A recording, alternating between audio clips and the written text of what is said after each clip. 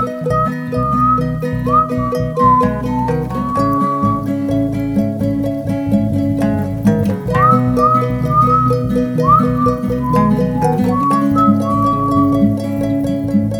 for tuning into How's Things, a podcast and radio show from the David A. Howe Public Library, recorded right here in Wellsville, New York. I'm Nick Gunning, and today my guest is Mike Vosburgh. Mike is an artist and illustrator who's worked with DC and Marvel Comics on projects like Cloak and Dagger, Superman Family, the X-Men, Ms. Marvel, and of course, the Savage She-Hulk. He's also worked extensively in television on shows like the Superpowers Team Galactic Guardians, Hulk and the Agents of Smash, G.I. Joe, Jem and the Holograms, Captain Planet of the Planeteers, Tales from the Crypt, Street Fighter the Animated Series, Superman the Animated Series, Wolverine and the X-Men, and many, many more.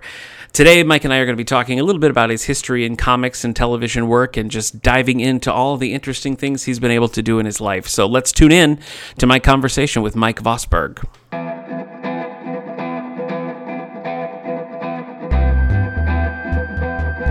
Today I'm here with Mike Vosburgh. Mike, thanks so much for joining us here on How's Things.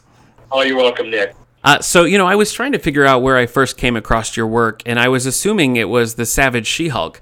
But actually, as I was looking more into your TV credits, I think it would have been the Superpowers Team Galactic Guardians. Now, I was a huge fan of all things Super Friends, and I know this was an early entry in your TV career. And I wonder if you could just tell us a little bit about working on the Superpowers team and how that got going and what your experience was like. My first work that I was doing in animation was for a man named Bob Dranko, and then we worked together on Bionic 6. Okay. So I was doing some things like that for Bob, so that's where the credit came from. You do things like man holding a shovel. Sure. So I wasn't really familiar, like, okay, what show is this for? Oh, that's interesting.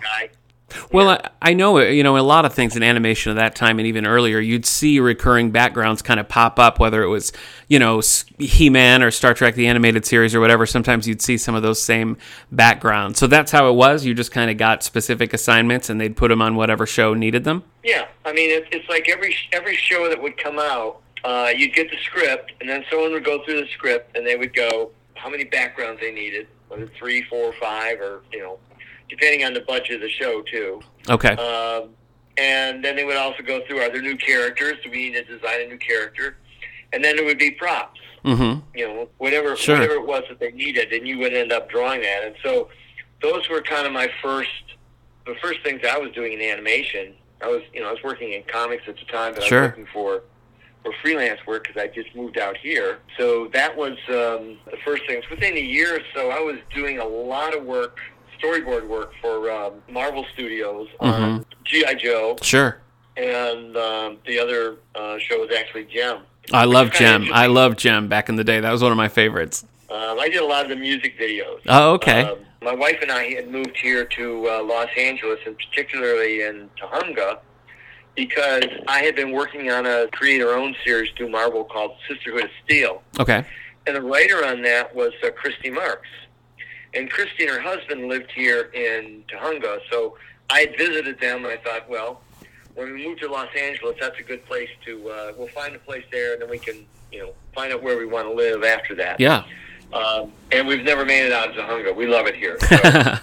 So, but also, Christy was the one who developed the whole Jem series. Okay. As well as she had written a number of the G.I. Joe scripts. So she was she was a good, conduit for me in terms of, okay, you should go talk to these people, and they're looking for artists. And at the time, Marvel was just gearing up to do all the animation work. They had a ton of animation work. Oh, yeah. And they didn't have enough people to do it. And I can remember, I was here, and I would show my work, and they would go, well, you do comic books. You really don't know how to do storyboards. Okay. And I'd go, fine. It's something I can learn. And the guy who hired me at Marvel said, look, I'll tell you what we'll do is we're going to bring you in as an assistant to someone, and you can kind of, help them on a board. Okay. To kind of learn the process. Oh, okay, I see. And the next time I talked to him, I said, well, we actually, we don't have anybody like that right now because they're all busy doing their own stuff, so I think we might do is have you come in and we'll give you a board and we'll supervise you while you do it. And it was like, okay. And then when I went to get the board, they went, "Hey, look, we don't have any space right now for you to come in, so just take the board, go home and do it, and when you bring it back, we'll fix it as best we can." Okay, wow. And I went, "Okay." So I came home and I did the board. I brought it back, and they looked at it and went, "Oh, wow, you want a job? You're hired."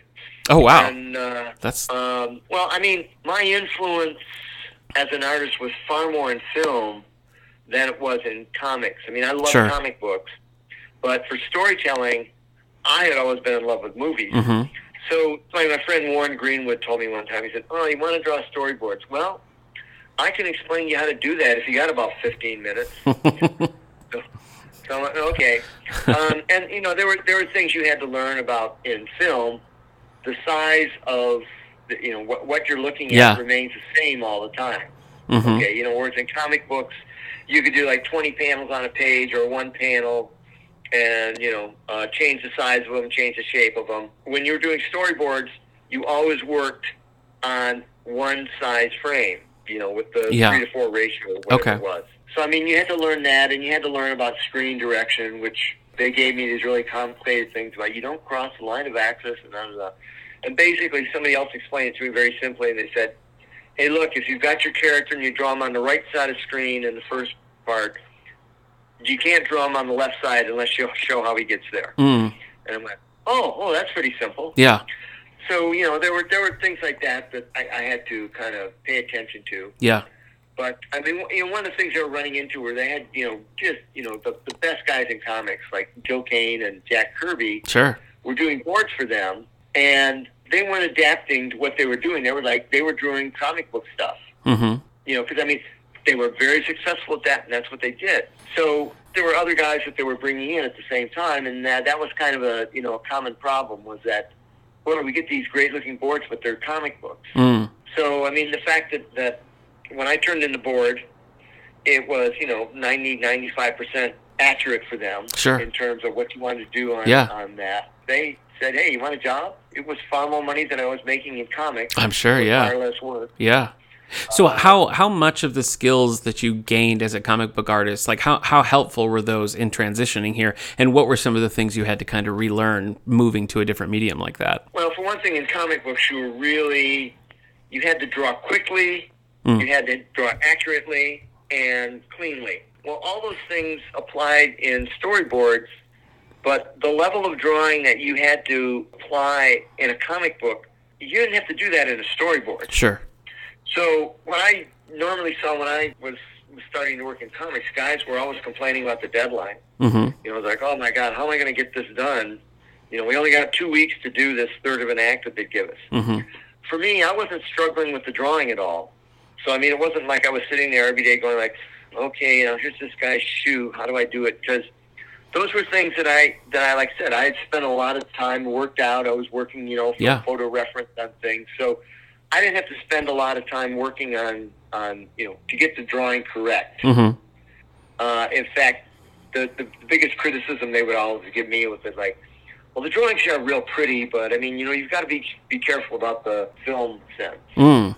Okay. And which was a fair assessment. But at the same time, it's like, you know, what I was doing with my approach to film was pretty strong, too. Okay. So depending on what editor you worked with, they had their own little dogma that they wanted you to follow. Yeah. I mean, one of the guys I worked with used to drive me nuts. After I'd come out of the office, the producer would come out and go like, "Mike, I'm so sorry." He does that. I'm really don't listen to it, but you do it. And his thing was always, make sure you get the characters right in the middle of the frame. Oh, okay. Don't ever show the back of anyone. You know, and it's like all these things that were like, well, that's interesting storytelling. Oh, no, you want to do it this way, you know? Like, oh, man. So, yeah, that seems a little limiting. Yeah. So it was, you know, those were the kind of things that I really, you know, learned. And like my friend Warren explained, you know, oh, that'll take 15 minutes. Yeah. And there were always little things as, you know, one of the things I didn't do enough of, it probably would have been a great help, was when you did a storyboard, the pencil tests came back, or, you know, from the studio, and you would sit around and you look at them and you kind of see like, ooh, that looked great on the board, but doesn't quite work here.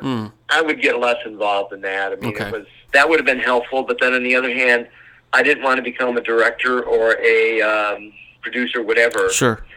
for me, it was just like, okay, I want to make sure I got a good, clean board for you, and move on from there. Well, looking at your list of credits, I feel like you hit a lot of the things that were my favorites growing up. So that's just kind of fun to see all the different projects you had the opportunity to work on. Now, I'm curious, like going back even earlier, you grew up in Michigan, right? Right. Yeah, what part of Michigan are you from? I'm from Battle Creek.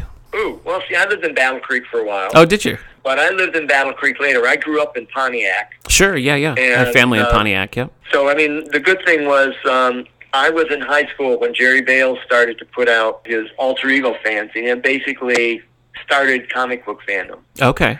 So, from the beginning, I was introduced to all these guys who were doing their own fanzines. Sure. And so, there was guys in the neighborhood. I mean, I remember when I was a teenager, Jim Starlin.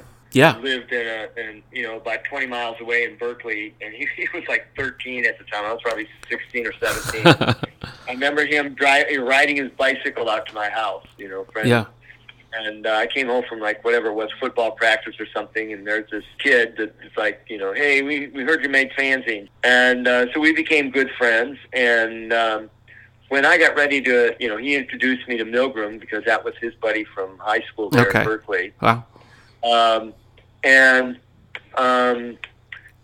Boy, who else at the time? There was Rich Buckler was doing stuff. Okay. So, I mean, it's like, I'm sure Jerry probably introduced us to all these guys. Mm-hmm. And when I finished college, I taught school for 3 years. Okay. Until my draft deferment. My number was high enough that I was finished with the draft. Okay. So when that was done, I had a certain amount of freedom that I said, well, I'd kind of like to, think about comics. What made it real for me was Starlin was just back from the Navy at the time, and he had gotten work at Marvel. Okay. And in my youthful arrogance, it was like, wow, Jim could get work. Maybe I could get work too. And what you have to remember is growing up in Pontiac, the idea of drawing for comic books, I was like saying, I'm going to move to Hollywood and become a movie star. Sure, no, of course. It was, it was a dream job. Mm-hmm. And, of course, like I said, seeing guys like Buckler and Starlin and like I said, Milgram followed pretty soon after. And there was a whole slew of guys from Detroit. There was Terry Austin and Mike Nasser and Arvil Jones later on. So, I mean, there was no shortage of people. And we were all working together as fans. Yeah. So we get a lot of criticism of our work. And when I say criticism, we get helpful criticism. Sure, yeah. In terms of, you should be trying to do this or you should be trying to do that. Well, it sounds like a pretty good cohort you were working in. So, yeah, I imagine that would be very helpful input. It's like one of the other funny things I always remember was I get a call from these two teenagers in Levittown, New York, who called me Collect of all things and said, hey, we heard you could do a fanzine. Could you explain to us how you do one? Oh, wow. And so I spent 30, 40 minutes on the phone with them and then explained to them great, I hope that helps. Next time, please, don't call me Collect. Right, yeah. And that was Len Wein and Marv Wolfman. Oh, jeez. So, I mean, that's kind of the way things were being done at the time. And, of course, by the time I broke into comics, they were both, well established. So I did some work for Marv. I never did do anything with Len for some reason. Yeah. He always talked to me, he's got to do something, but it never quite happened. So, was there anybody that you kind of looked up to, or when you were trying to break in, that you were like, man, this is the artist I love? Was there anyone like that you were a fan of, or someone whose work you admired that you eventually did get to work with? My two real heroes in comics were Joe Kubert. Sure. That I wrote to. I sent him 100 letters when I was in high school, and he wrote back a couple times, which I was thrilled about. Yeah, that's exciting. And Leonard Starr. Mm-hmm.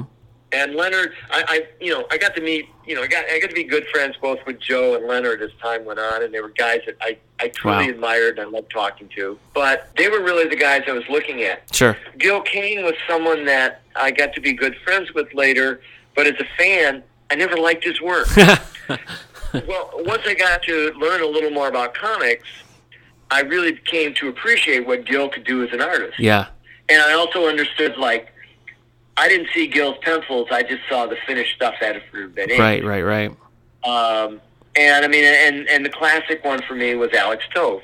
I mean, as a kid, I hated Alex Toth because he did an adaptation of The Time Machine. Okay. And every guy in the film, he did these wonderful likenesses of Rod Taylor and Sebastian Cabot. But Yvette Mimieux, who was like my heartthrob at the time, was in that movie. And his likeness was nothing like her. Oh. You know, I was like, who is this hack? And his style reminded me very much of Milton Caniff, who was like another guy that I didn't appreciate his thinking style. I thought it looked like, he used a toothbrush and, he used this rough line. Yeah. And I didn't appreciate the artistry that he was creating with his use of blacks and things like that. I was in a much slicker approach to the work. Okay. So, I mean, when I broke into comics, there weren't guys like that I was really big fans of. Probably the guys that were working in comics at the time that I saw that I thought, wow, I really love their work, was John Buscema. Sure, yeah. And Gene Colan. Okay. But even Gene Colan stuff, I was familiar with his stuff from Creepy and Eerie, and I loved it when he inked himself.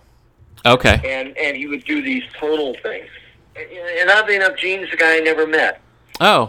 One of my other idols that I did get to meet fairly quickly was I met Wally Wood a couple times. Okay. And talk about youthful arrogance. My friend Al Milgram told me, he said, "Yeah, I showed Wally some of your work, and he said, wow, this guy draws girls almost as well as I do." And I remember thinking at the time, almost. Yeah, you mentioned Jack Kirby earlier. Is that someone you ever crossed paths with? Yes, I did, oddly enough.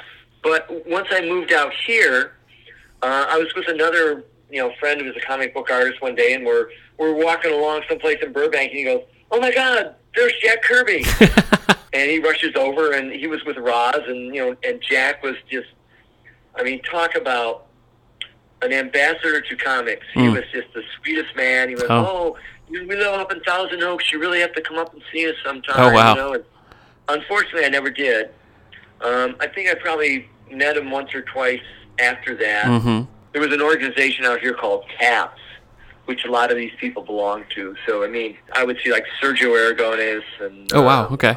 Who else? Russ Heath was here eventually, and it was a good thing like that. Yeah, I mean, a Kirby sighting in the street sounds pretty exciting to me. So, I mean, that's a pretty cool one right there.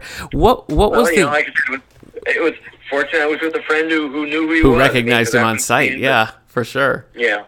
So what was the first job you got, either Marvel or DC, where you felt like, oh, wow, this is it. This is the thing. I'm doing it. Actually, the first work that I did in comics were for Underground Comics. Okay.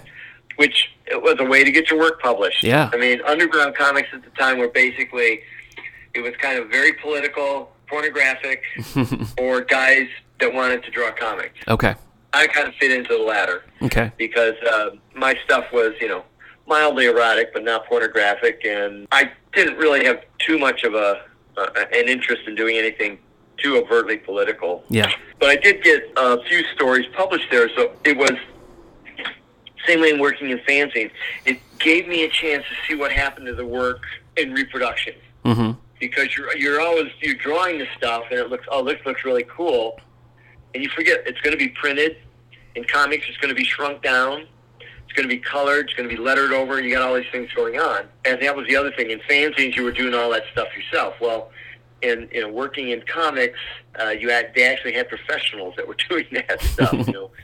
You'd actually read the lettering after they did it. Right. So when I came into New York, I think the first 2 or 3 visits in there, again, I'd stayed with, I think, Starlin or Milgram.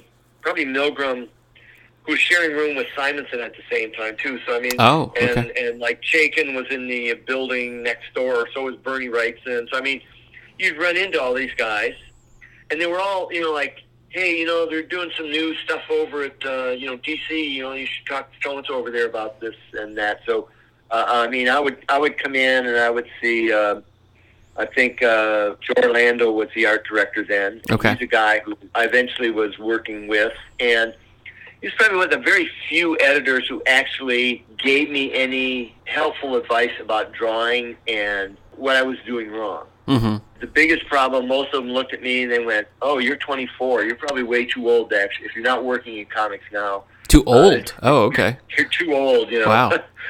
Well, that's the thing. Is like, if you're not Neil Adams and drawing your own syndicated strip at 21, you're too late. You're too late. And grandpa. You also have to understand that most of these guys that were older, Kubert and Leonard Starr and Alex Toth and Carmine and Gil Kane, they all were working when they were teenagers. They would come in and, that's what the industry was back in the late 30s and early 40s.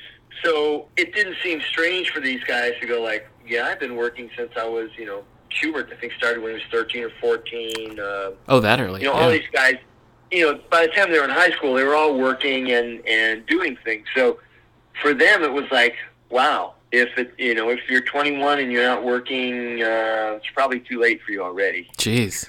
But that didn't faze me very much. I mean, I thought, I understood at the time that Hal Foster didn't start his Prince Valiant strip until he was 39 years old. So I thought, really? There's still hope. Okay.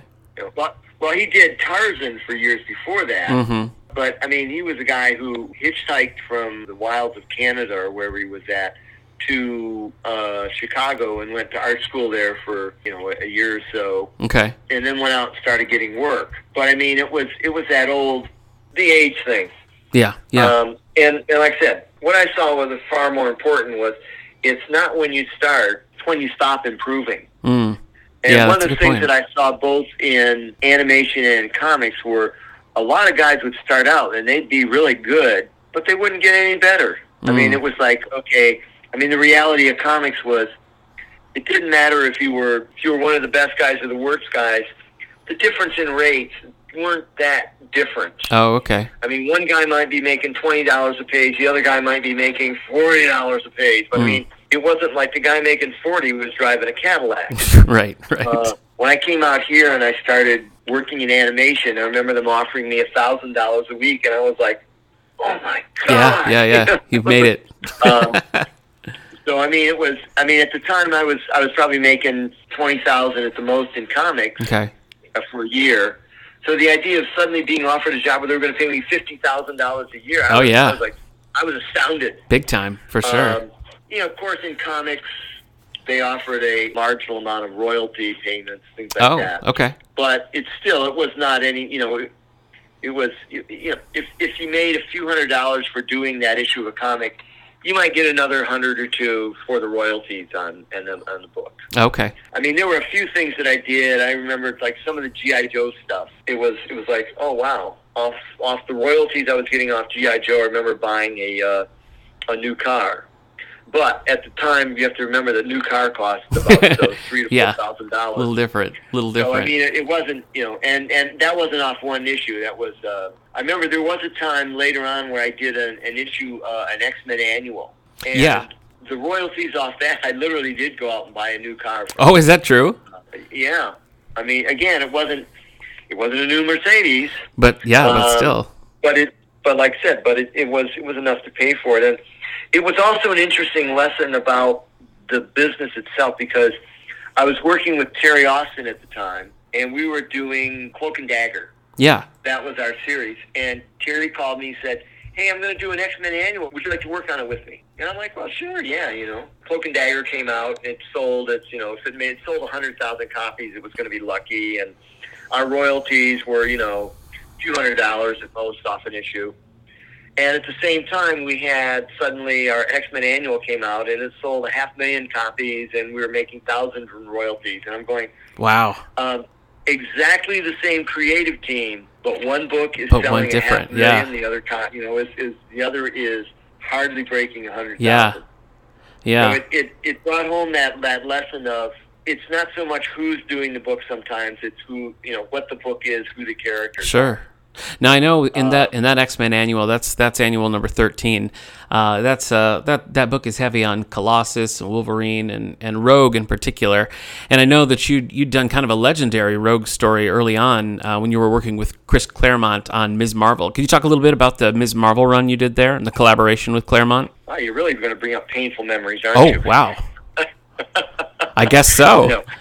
Actually, I think Chris probably wrote the Ms. Marvel. I was doing the book, and I did about 3 stories in the book, and they were canceling it for whatever reason. I'm not sure what it was. Yeah, I was curious about that because it seems like that story resolved years later in the kind of an umbrella book, Marvel Superheroes. So I was kind of wondering how that all went down. Well, I was going to say, I think we had one story left over that was some supervillain and took place in a subway, and they were having a big battle. And that was how that story was going to be resolved. Okay. And at the same time, they said, hey, we want to do a further adventure with Ms. Marvel and Iron Man, and I think we're going to bring in the Rogue characters and things like that. But I remember I did the first one for Ms. Marvel, and I got to ink it myself. Oh, okay. And I was like, wow, great, because that's really what I want to do in comics. This will give people a chance to see what I can do. Well, of course, after I did the book, it never got printed for another, 6 or 7 years. Yeah. So it was like, oh, that didn't help much. Yeah, right. And then, when the second one came along with Ms. Marvel, it was like, cool, I get to do it again, And so I worked on the second one, and the same thing happened. I think I did it, and it was like 8 or 10 years before they were actually going to print the thing in Marvel Fanfare or whatever it was. Yeah. So when the third part of it came along, it was like, sorry guys, I'm working in animation now, and it pays much better, and I'm not trying to convince anybody anymore that I can ink the work myself. And it was a fairly tight deadline to whatever, so I probably had passed on it. Well, I just think that's really interesting in retrospect, because Rogue, permanently absorbing Ms. Marvel's powers has become such a staple with both of those characters. That's such a huge part of that. And so for that to be kind of like... And all that is news to me. People keep telling me, like, you did the first Rogue. And I'm going, no, actually, the Rogue was an established character. I probably did... That was more of her origin story. I might have done part of that. Yeah, Rogue shows up in Avengers as kind of a one-off villain, and then when she absorbs Ms. Marvel's powers, that's the version of the character that's used in like X-Men the Animated Series, and pretty much any popular incarnation of Rogue is the one where she absorbed the powers from Ms. Marvel, which is from your book, which kind of got shunted off into a, like I said, an umbrella title later. So just wild that something like that it's become so legendary was kind of treated like an afterthought at the time. And for me, I can probably tell you what the plots are of every one of Raymond Chandler's and Dashiell Hammett's books, but after I was a teenager, I really wasn't very much into comics. I liked as a reader, and sure. Mm-hmm. Like I would read Hawkman because Joe Kubert did it. Okay. And I discovered the Spirit through reprints. I thought, this stuff's really cool. My first stories that I got when I broke into comics, I was doing mystery stories for Charlton and Gold Key. And Charlton I liked because, again, I got to ink the stuff myself, so I got to kind of see where that was. The pay was not that good, but like I said, it was exciting for me to do. Sure. Working for Marvel Comics, I was not a Marvel artist. Okay. I mean, I simply was not interested in the exaggerations. I never read the Fantastic Four and any of those books. Okay. When they were first, I think I probably, looked at the first ones when they came out and read them, but I wasn't a big fan of that stuff. Whereas on the other hand, I was a big fan of Spider-Man because Steve Ditko did it. And I thought Steve Ditko was just an incredible artist. And Doctor Strange, even more. Now, was there much collaboration with Chris Claremont? Because on the topic of the X-Men, and he's become sort of the legendary X-Men writer. Did you work with him very closely, or was it just sort of, here's the script, go ahead and do it? I probably talked with Chris about a couple things when I was doing it. Chris was actually one of the earliest guys I worked with in comics. I think he did one of the stories for a vampire story for one of the black and white books. And okay. Those were that was probably my first job at Marvel. Okay. Was again, I was working in the mystery books, and then the first regular series I was doing might have been some of the Shang-Chi stories, because again, that was Starlin and Englehart had kind of developed that stuff, and I was a major Fu Manchu fan, so I was really excited about that. Was a little disappointed to see they didn't do that much with him in the series. So I mean, those were kind of my first experiences, but Chris I always enjoyed. I would see him when I would come into New York too, and we always enjoyed talking. The thing that always drove me, was like we all worked on plots. I worked on a plot with Chris. What I didn't learn was like draw your characters at least an inch below the top of the panel. There was going to be a lot of script. Yeah, that makes sense. Yeah. So that was always an issue. That's hilarious. Well, we got to talk She-Hulk. I mean, when I see your name, that She-Hulk is the thing that comes to my mind. You were on Savage She-Hulk for what, 24 issues, I want to say, most of the run. Was that your first, right. Was that one of your most long-running gigs on a series? Yeah, I think I did about 20 issues of G.I. Joe. And okay. The 24 of She-Hulk. Give me 1 second here. I'm going to sharpen my pencil. Okay. I'm talking and drawing at the same time. That's all right. What are you drawing? I do my own comic books now. Just they're my hobby. Okay.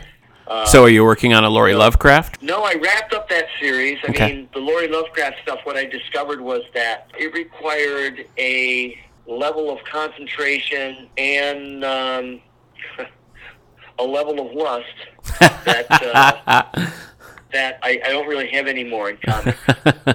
Got it. Now, it's interesting because the Lori Lovecraft stuff that you've done, and a lot of your drawings tend to have kind of a statuesque, old Hollywood vibe about that. And I feel like the Savage She-Hulk is kind of the exact opposite, where she's much more in the vein of like 70s Hulk with the ripped clothing and, wild hair and kind of monstery. Was that a decision just made, from on high, and that's just the directive for the book, or how did that come about? That's what John Buscema drew in the first issue, so I figured that's what I was just locking it in. Okay. Yeah, I mean, and nobody said, "Oh, she should have a costume," because it kind of was that antithesis to the character of like the first series was just like, "Oh my God!" Every so often I change into this raging beast. Yeah, and it's not like, well, when I do that, I really should go out and pick out a good costume to wear. True. I mean, it was like, yeah. I always found the conceit of costumes for superheroes completely acceptable in comics. On the other hand, when you put a character in a costume in a movie, you have to explain it because your movie audience does not understand why this character is going to dress that way. Yeah. What is that all about? Yeah, She-Hulk was like I said, it was fun because I look at the series and I can really see my growth as an artist and a storyteller over a 2-year period. Sure, yeah. When I started on it, I was kind of like, okay, I've done work. I'm not the new guy breaking in anymore. So I was really able to kind of see myself grow from an established professional to whatever quality of the work. I think at the time, the guy that I was really impressed with was Frank Miller, was doing a lot of the stuff on Daredevil. Yeah. And I really liked his approach of storytelling, learned from Will Eisner. I mean, one of the things Frank and Will both did was they set a stage, and there was absolutely nothing on that stage unless it pertained to the story. You weren't drawing things in the background or whatever just because, like, oh, I like drawing that. Everything that you saw on that frame applied to the characters and what they were doing. Okay. And I also loved the noir aspect of heavily shadowed. Again, I was far more into film, so at the time, I was looking at everything I could find in film, and like I was using a lot of film book reference for doing stuff. Okay. Were there specific actors or actresses you were basing things on, like the look for Jen Walters? Was that anything you were pulling from old Hollywood, or just kind of following what was put in? No, she was. I don't think I was doing anything with her. I remember one of the villains was my wife. I think we were dating and had broken up at the time or whatever. So and certainly there was a character in there called, I forget who he was, but I used Orson Welles as the. Oh, okay. Whatever that character was. I can picture what you mean. Yeah. And I mean, I was always doing things like that along the way. How much does your experience change when, you said with Ms. Marvel it was maybe 3 issues or something like that, whereas something like this when you're at 24, like how does the experience of being on the same book week after week for 2 years, you said, how is that a different experience than doing kind of more like one-off things? Like how does your process change? You get tired of it. Oh, really? Okay. Well, I mean, I have the same thing with G.I. Joe. It's like, oh man, again, what you have to understand is my reaction to doing comics is, oh my God, I've dreamt about doing a She-Hulk my entire life. It was fun to do, but it was an assignment. Yeah. And I would enjoy getting them, and like I said, I was approaching them from a little different way of like, okay, I was far more interested in character bits. Sure. With how's the She-Hulk going to react to this? How's Jen going to react to this? But one of the things I think is so fascinating about the Savage She-Hulk run is that it feels like there's almost an equal weight put on Jen's law career as there is of the Savage She-Hulk doing her She-Hulk thing. Oh, exactly. In fact, later on they were trying to do well, where are we going to go with the She-Hulk? And Dave kind of had his own bent too in terms of what he wanted to do with stories. Yeah. Which were like, okay, that's cool, but I wasn't that fascinated by some of the saving the microwave tower or whatever. Yeah. Whatever. For me, it was like, oh, wait, if I wanted to do a follow-up She-Hulk book, I thought the ideal book would be She-Hulk is hired by a movie studio to do a superhero thing so she can raise some money to pay for all the damage she's been doing to She-Hulk. I mean, that was, for me, that was like, okay, that's what I would be doing with She-Hulk, Yeah. And I never read any of the stuff John Byrne did when he reestablished the character, so I don't know what they were doing in that sense. It's tonally very different. It's much more tongue-in-cheek and fourth wall breaking than the Savage run. Which is what I would have done with the series, too. I mean, it was like, this stuff should be for fun. Yeah. I mean, one of the other things was, I kind of, by the end of the run in the She-Hulk, I think I was doing, like I said, a creator-owned book, Sisterhood of Steel, at the time. And I was also, there was a whole list of people that they felt didn't really work at Marvel. And they're trying to phase them out. Okay. I mean, and there were good people like Chaykin and myself and whatever, but, this was all Shooter's more influence than anything. Okay. Of like, okay, you don't do things my way. We want to move on from you. Well, that doesn't sound very stimulating of creativity, an atmosphere like that. Plus, for me, it was a matter of, I knew that if and when the She-Hulk ended, I wasn't going to be getting any more work. So, I mean, it was, at the same time, I had just moved out here to California, too. Yeah. And, just remarried. And so that was the whole thing for me, is like, as long as, and I was living in Battle Creek at the time. Oh, yeah. What years were you in Battle Creek? I was there from 77 through 83, something like that. Okay, so we crossed over a little bit, living in the same town. Did you go to Kellogg Community College at all? I did. I got my associate's degree from Kellogg Community College, yeah. Yeah, I had a guy there that was my good friend, Bill Callipy. Okay. He was an art teacher. Oh, wow. That's crazy. Yeah, I was doing stuff all the time for the Battle Creek Art Center. Mm-hmm. So, yeah, we could talk about Battle Creek. It was like, I was always out at Fort Custer walking in the woods there. Yeah.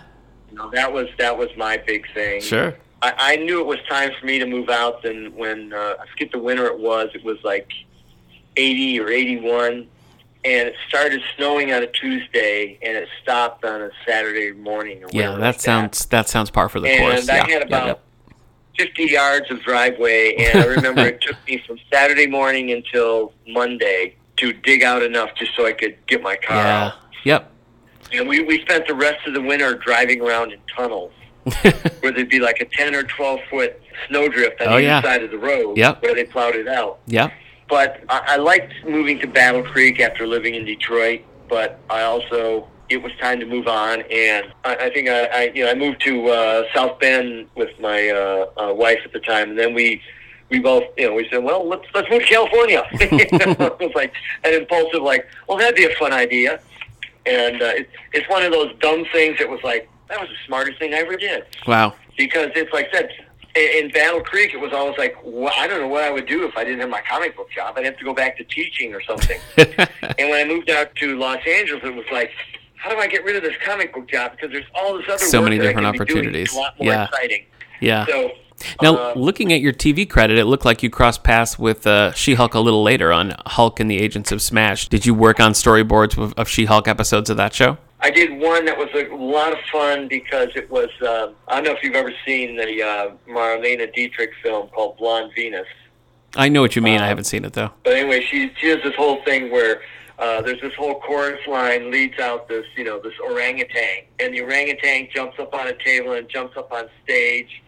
And then it proceeds to do kind of this slow striptease as one glove comes off and it's this, this beautiful hand. Then another glove comes off and it's this beautiful hand. And then she lifts off the head and it's Marlene Dietrich in this costume. And it's just one of the, and they're playing this great music behind it. It's one of the great little bits in film. And I was like, well, I got to figure out a way to use that. I think I used it in my Offcast comic, something similar, but I had a chance to, they almost do it like shot for shot in this She-Hulk cartoon. So it was like, okay, that was fun.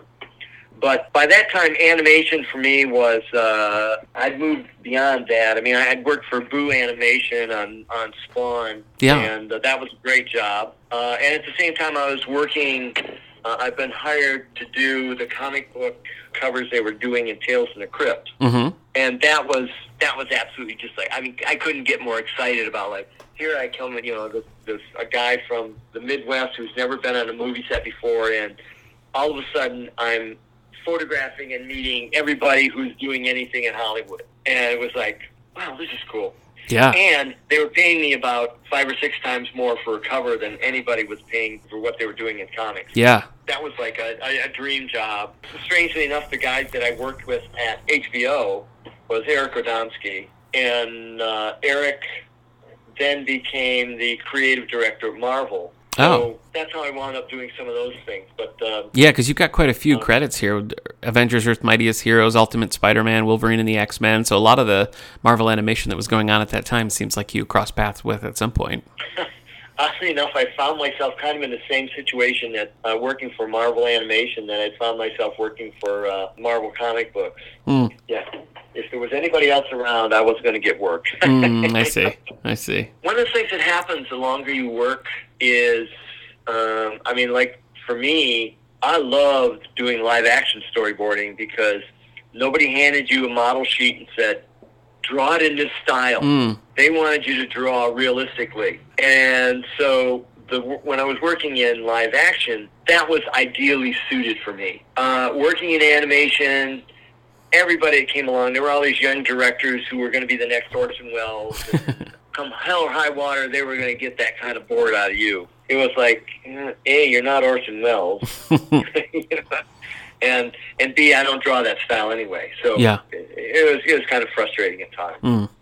Yeah, that makes sense. So, I mean, you know, the other thing you learned as an artist was that if you want to stay busy, you're going to hopscotch back and forth between, I worked in advertising, I worked in live action, I worked in animation, I was doing comic books, you know, whatever kind of paid the bills that month. Yeah. So looking back, was that X-Men Annual 13, was that your most financially successful comic book ever? You know, I think the most successfully financial might actually been, I did a fill-in issue. They did this Punisher series. It was a 5-issue run. The deadline was so pressing on the last one that Carl Potts brought me in to pencil the book. And I had like 2 weeks to pencil the book. Wow. And, yeah. And when the book came out, I mean, I just got castigated by the press, castigated by the writer. You know, the inker was like, well, I did what I could with it. Oh, jeez. But the funny thing is, they've reprinted that book at least 8 or 10 times, and every time I've gotten the royalty on it. Oh, wow. That's funny. So it was one of those things where, like, I did it as a favor for Carl, and, you know, no good deed goes unpunished. Wow. I guess so. That was always one of the weird things working in comics. People either thought you were a genius or an idiot. And if you worked long enough, you were going to be both. Huh. So, I mean, eventually you were going to do that popular series or you were going to fall out of favor. Yeah. I mean, you got to remember that Norman Rockwell ended his career when he could no longer get work from Saturday Evening Post. That's kind of what happens to you as an artist. Again, like I said, as I evolved more as an artist, my style grew out of what was going to be acceptable for the way they were doing comic books. Yeah. I mean, and like I said, you do stuff and then you move on. And I had a great time working when I was doing comics, but like so many things, it's time to move on, to do something different. Sure. I mean, it sounds like you've had a fascinating life and a fascinating career, and I've really enjoyed our conversation today. If people are looking for some of your current work or just want to find more out about you, what's a good place for them to do that? I would go to my website. Okay. Bozart, BOZART.com. Okay. Mike, thanks so much for taking the time to talk with me today. Oh, you're welcome, Nick. Best to you. Thanks so much, Nick. Thank you. This was a lot of fun. One of my first jobs, by the way. What? I worked as a page in the library when I was in high school. Oh, yeah. Yeah, I saw that on your website. That's how long were you in the library? I think I was there for 3 or 4 years at least. Yeah, that's how I started. It was my first library job. I was a teenager, and it was just like after class or whatever, I would go, and then it's been actually in Battle Creek, Michigan. I worked right at the Willard Public Library right there in downtown Battle Creek. Yeah. I used to be there all the time. Yeah. People thought I was a secret agent because nobody knew me in the town, and I'd be in every day, going like, what have you got on Russian equipment and guns? That's hilarious. The G.I. Joe strip. Yeah.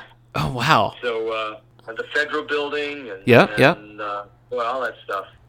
I lived on, North Avenue. Okay. And then I also lived on Cherry Street. Yeah, I know that. So, well, that's what a weird coincidence that is. It's a small world. I guess so. Thanks again to Mike Vosburgh for sitting down to talk with me today. Crazy that we were in the same town at the same time, that he went to the library I worked at as a teenager. What a weird coincidence that is. But again, the website is vozart.com, VOZART.com.